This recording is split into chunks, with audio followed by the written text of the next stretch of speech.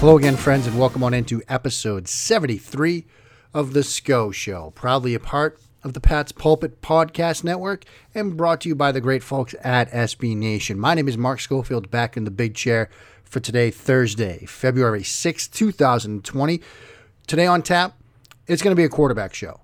In the first half, I'm going to talk about a quarterback scenario that's been bouncing around in my head for a while now, and I actually see that there's a good way to delve into it a bit. There's a mock draft out from Chris Trapasso, good buddy over at CBS Sports, and I kind of want to use that as a framework for my thought process here.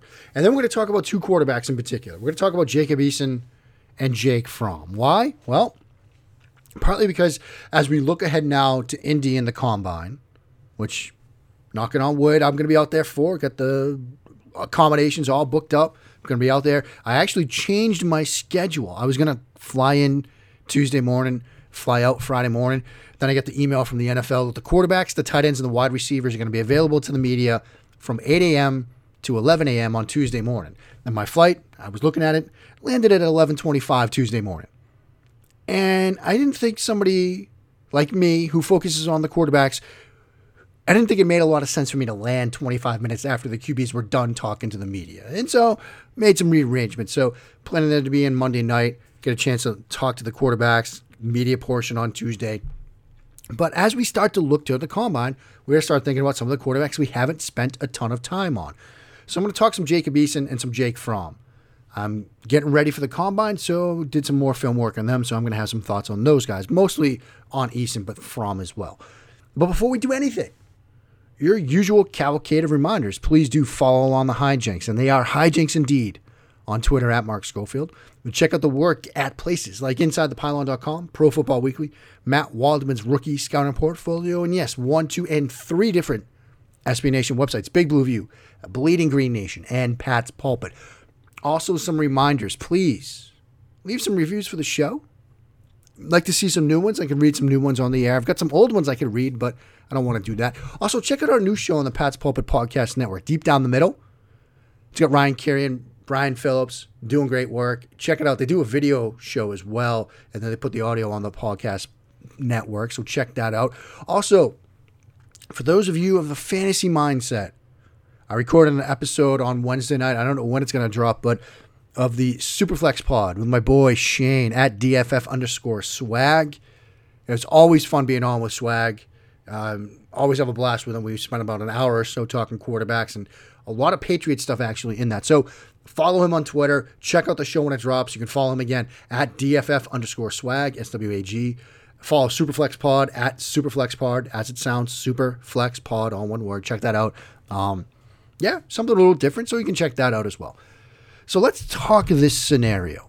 And I may have mentioned it before, but now that others are talking about it, maybe it's picking up a little bit of steam. And the scenario is this. 5 quarterbacks in the top 15 of this draft. The more I think about this, the more likely I think it actually happens. And we know the teams at the top of the draft that need a quarterback. Cincinnati, Miami, the Chargers. Those 3 in the top 6 stick out, right? And I can't get by a scenario of Burrow at 1 to Cincinnati, Tua Tagovailoa at 5, or maybe 3 in a pick flip thing with Detroit. But he goes to the Dolphins in the top 5. Then Justin Herbert at 6. So there you go. There's 3 quarterbacks right there. And then before you get to Denver at 15, you've got Carolina that might need a quarterback. You've got the Raiders at 12, the Colts at 13, and the Bucs at 14. All of those teams I could see drafting a quarterback.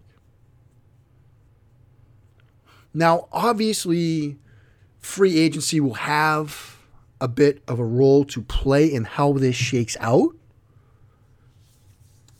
I don't want to do too much Brady 2020 talk, but you probably did see his Instagram story where he was taking questions from followers on Instagram and was asked what team he's going to play for and didn't say a word. I don't anticipate Tom Brady signing with one of these teams, although there have been rumblings. A lot of people are saying maybe Tampa Bay, something I floated a while ago. But while free agency does have a part to play here, I can't get past the idea of Jordan Love coming off the board either at 7 to Carolina or maybe at 12 to the Raiders or 13 to the Colts. And then you get to 14 in Tampa Bay, and that's where we get into Jacob Eason territory. And so in the past couple of days, and even longer than that, I've been kicking around this idea that we might see 5 in the top 15 or 5 in the top 14. I was on QB SCO show with Michael Kist.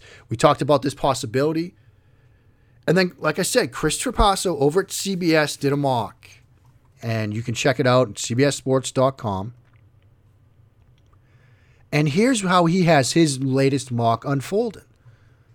Burrow at 1. Seems like we can lock it in. But then he has Jordan Love at 5 to Miami. And he makes the case that, look, Chan Gailey might like the idea of the spread quarterback background with Jordan Love over Tua. The injury history maybe has them concerned. But then Chargers at 6, they hop on Tua. He falls in their lap. Then the Panthers at 7, they draft Justin Herbert. So there you go. 4 quarterbacks in the top 7. And then you get to Jacob Eason at 14 to Tampa Bay. And that's a pairing that a lot of people have made. I know during Senior Bowl week, I was sort of talking about maybe Jalen Hurts would be a fit for Tampa Bay and Bruce Arians and his offense, given how well Jalen Hurts throws the deep ball, number one. And number two, if they bring Jameis Winston back, they might want to have sort of a developmental type behind him. And so Jalen Hurts in the later rounds of the draft might make some sense. You know, if you're Tampa Bay, maybe you go Jameis Winston, you bring him back. Then at 14, you draft a different position. Then maybe that pick at 76 in the 3rd round or 107 in the 4th makes a ton of sense for Jalen Hurts. That's kind of a sweet landing scenario for Jalen Hurts at Tampa Bay. But Chris has Jacob Eason at 14. And I think if you assume that they move on from Jameis Winston, that makes a great deal of sense. And we're going to spend some time on Jacob Eason in a moment and why that fit would make sense. But it's one heck of a landing spot. And maybe I finally get the Bruce Arians quarterback pair and marriage right after whiffing on it with Cardale Jones a couple of years ago and then Patrick Mahomes a few years ago. So that's one way that another person sees this potentially playing out. Now, here's the focal point that I want to make. If we make the assumption, and I think it's a fair assumption to make, that Tom Brady's back in New England, number one. And number two, that part of the reason he decides to return to New England is that the New England Patriots commit, in a sense, to getting him some help, getting him some weapons. If we see 5 quarterbacks in the top 14 of this draft, think of the names and the weapons that potentially fall. Like, for example, to use Chris's mock for a second, Henry Ruggs then falls to 19 in Oakland. Laviska Shenault at 21 to the Eagles. T. Higgins, 22 to the Buffalo Bills. Jalen Reagor, 24 to the Saints. Brandon Ayuk, 26 to the Dolphins. You have some wide receiver talent get pushed down the board if we have that scenario play out. And so as we start thinking about the combine and the draft process, from a Patriots fan perspective, here's what you want to see unfold. Number one, you want Tom Brady back in the fold. Like, I think we can all sort of agree. Maybe there are some pockets of Patriots fans out there that think it's time to move on. I don't count myself among them. I want to see TB12 back, but I do think he needs some help. So the next step in this process is we want to see these guys like Jacob Eason and Jordan Love and Justin Herbert have fantastic throwing sessions at Indy. We want to see these guys light it up. And now, look, Herbert and Love, they have a good bit of momentum going in, right? Because they both had good Senior Bowl weeks. You also want to get you want to get Tua Tagovailoa's medicals to check out as well at the Combine. And then you want to get Jacob Eason throwing well at the Combine. And I'm already sort of piecing it together. It's a piece I've written a couple of times before. It's the most important place in Indy for each quarterback. And putting Burrow aside, because I don't think there's anything he can do to help himself. But for Tua, it's the medicals. For Herbert, I think it's the whiteboard sessions. I think he has to show sort of the mental stuff. You know, people are going to have questions about his offense. For Jordan Love, I think it's going to be the throw-in session that's going to be huge for him. For Eason, I think it's also the whiteboard. And in part, the throwing session. I have some questions about timing and rhythm with him, which we'll talk about in a moment. But you want to see these guys light it up, because what does that mean? That means guys like Ruggs, guys like Ayuk, guys like Rager, guys like Higgins, guys like Shenault, they might be there at 23. And there's, yes, free agency and stuff to play out. But if New England comes out of the first night of the draft with a Tom Brady back in the fold and one of these wide receivers, that's pretty nice. Especially when you're thinking, I went into this with Shane when we recorded our show on Wednesday night. You look at the Patriots wide receiver room, you've got questions around Edelman, and you've got questions with Edelman. Look, he's getting old, and slot receiver, it's almost like playing running back. The miles add up. The hits accumulate. So even if you're still a believer in N'Keal Harry, they still need some help in that room. There's some great wide receivers in this draft class. And so if you're a Patriots fan and you start thinking about Indy and you start thinking about how this board can fall, you got to be praying that these quarterbacks crush it out at the Combine. So that's a scenario I sort of wanted to work through. Up next, we're going to talk about Eason some more and a little bit about Jake Fromm. I've got some thoughts on him. That is ahead on this latest installment. This is episode number 73 of The SCO Show.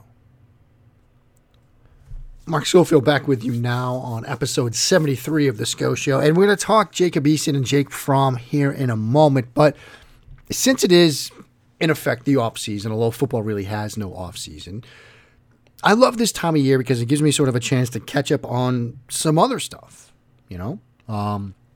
You don't have the day-to-day, almost hour-to-hour grind of the NFL regular season to get through, where you're not, watching film all the time and writing different pieces and radio and pods and all that stuff. You get a chance to sort of slow down and catch your breath and enjoy some interest away from the world of football. For example, I've been told for months now that I need to watch Peaky Blinders.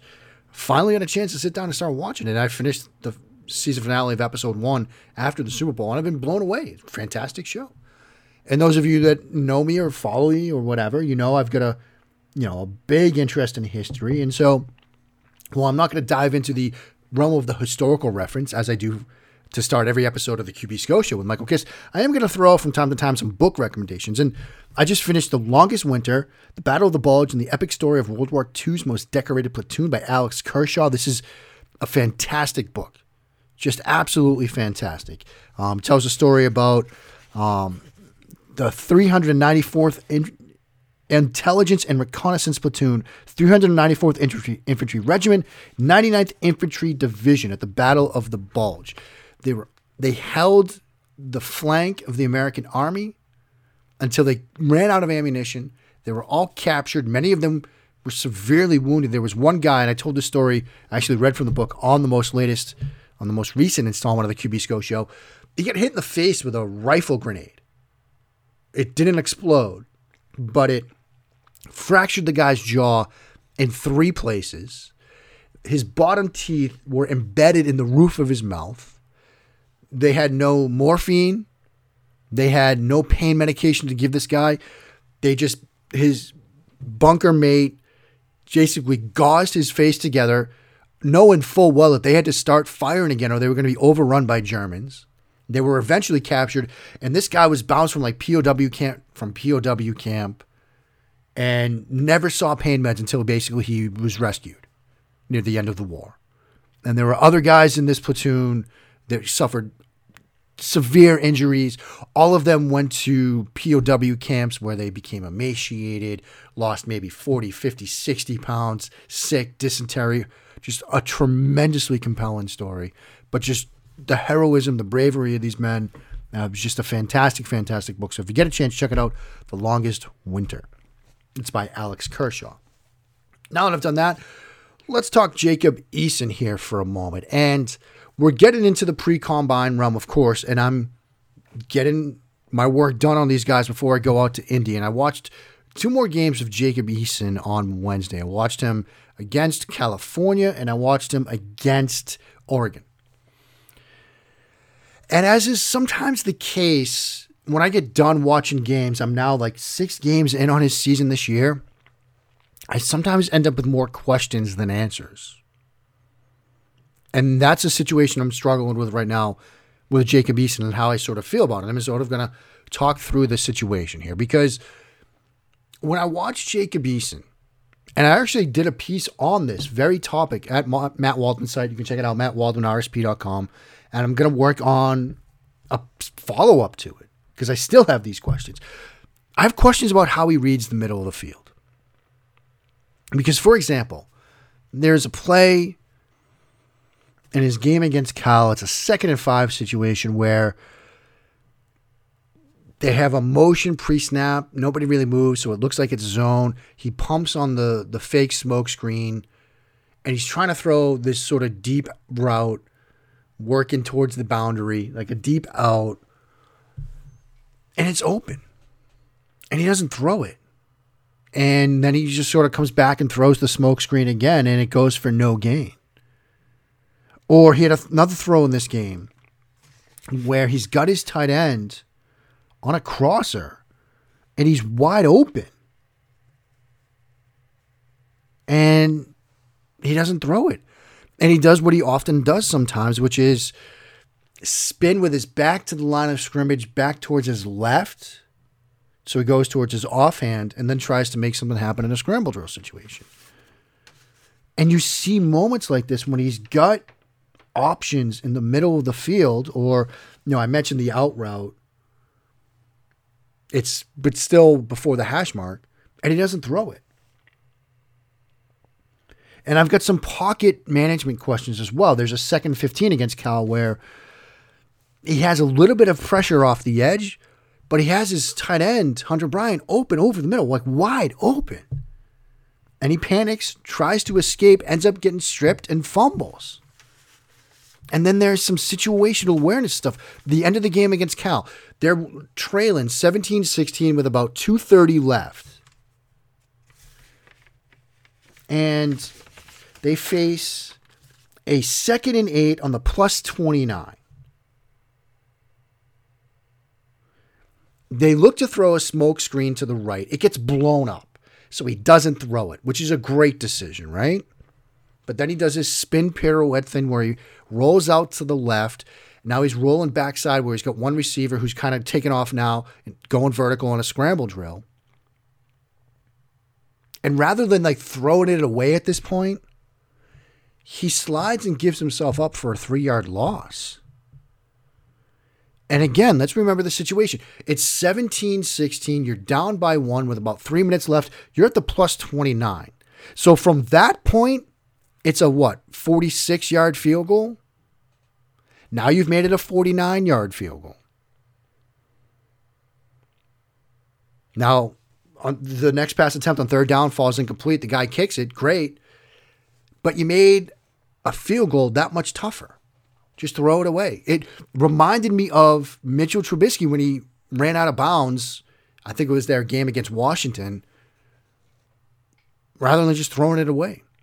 And when you're getting comped to Mitchell Trubisky, friends, it's not a good place to be. And so I've got questions about situational awareness and reading the middle of the field. But then, having said all that, he'll come out 3rd and 17 against Cal.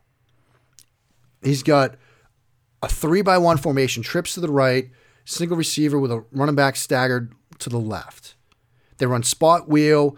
The X receiver runs spot, running back runs the wheel. That comes to the single receiver side. And then it's verts with a bender from number 3 from right to left.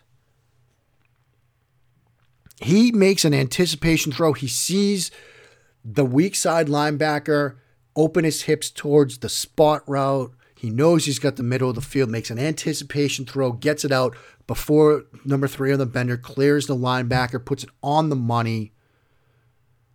And you see moments where he's reading the middle of the field extremely well. And so here's the question that I'm struggling with. A quarterback that reads the middle of the field rather inconsistently, but shows flashes in that area. How do you stack him with quarterbacks that sometimes aren't even asked to do it or do it so sparingly?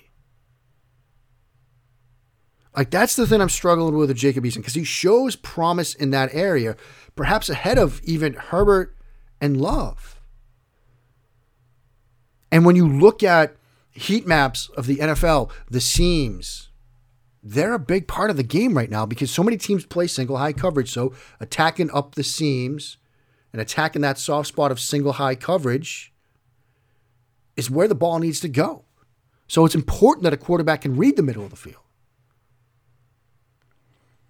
So what I'm struggling with is his inconsistency in that area. Is it better or worse? Is it actually something that works in his favor because at least he's shown some promise and some potential and some ability to execute, whereas other guys haven't? So that's the thing that I'm sort of working through. And what's interesting is I haven't done final grades on any of these guys yet. I've got a good sense of where that's going to end up. I could see Eason as high as QB3. I could see a scenario where when I finally sit down and I put these guys' grades in, it's Burrow, it's Tua, it's Eason. I could see him falling all the way to like 5 or 6. And so, again, I'm not done with him, but that's sort of the conceptual thing that I'm struggling with. Now, I've sort of gone long on him, so I just want to briefly touch. I'll talk some more about Jake Fromm in the days and weeks to come. But I want to leave you sort of with this. Let you ruminate on this for a minute, for a couple of days, however long. There's going to be an NFL team that's going to fall in love with Jake Fromm. I'm going to say that right now. I think that's one of the surest bets I can make about this entire draft. Because they're going to see a quarterback that makes throws on time, in rhythm, with some anticipation, with some good ball placement, that makes the right reads, the right decisions, and has played in some big games. We often talk in terms of evaluating prospects of ceilings and floors. Justin Herbert might have a pretty high ceiling. Jordan Love might have a very high ceiling. Jacob Eason might have a very high ceiling. These guys might have some low floors to them too. It always feels like when you get into the later part of the draft, you see some of these guys that they don't really have high ceilings. I don't think anybody expects Fromm to come into the league and just tear it up and be the next Patrick Mahomes. But he has a very nice floor, I'd say. And I always talk about how you need a backup quarterback. Teams need to upgrade at the backup spot.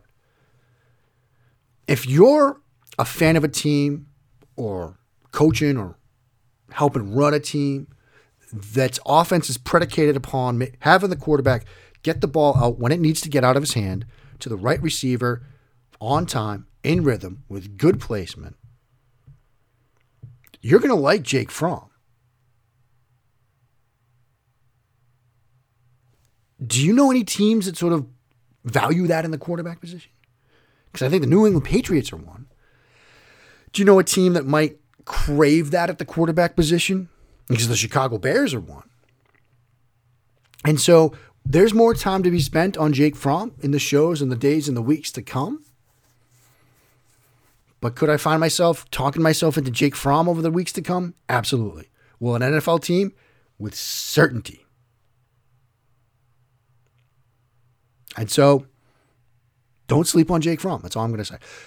that will do it for today. I will be back Monday morning with Mock Draft 2.0. I know people have been getting their mocks in already because people love mock draft season. I love mock draft season. Everybody loves mock draft season. But great friend of the show at XX Isaac Gogol, XX XXISAAC GOGELXX, who's changed the handle to kind of want Brady on the Titans, Isaac. But he was asking, he's already got his mock in. So we'll be talking about, I gotta say, a teaser. Kind of a fan of what he did. I'll just say that right now. Kind of a fan of what he did. But get your mocks in for Monday. Shoot them over via email, Slack channel, wherever. Hit me up on Twitter at Mark Schofield. Again, the Slack channel, can't recommend it enough for draft season. It's the best time of the year to be in the Slack channel because we're talking draft all the time. Like I said, that will do it for today. I will be back Monday. Until next time, friends, please keep on blessing that Patriots reign down in Foxborough.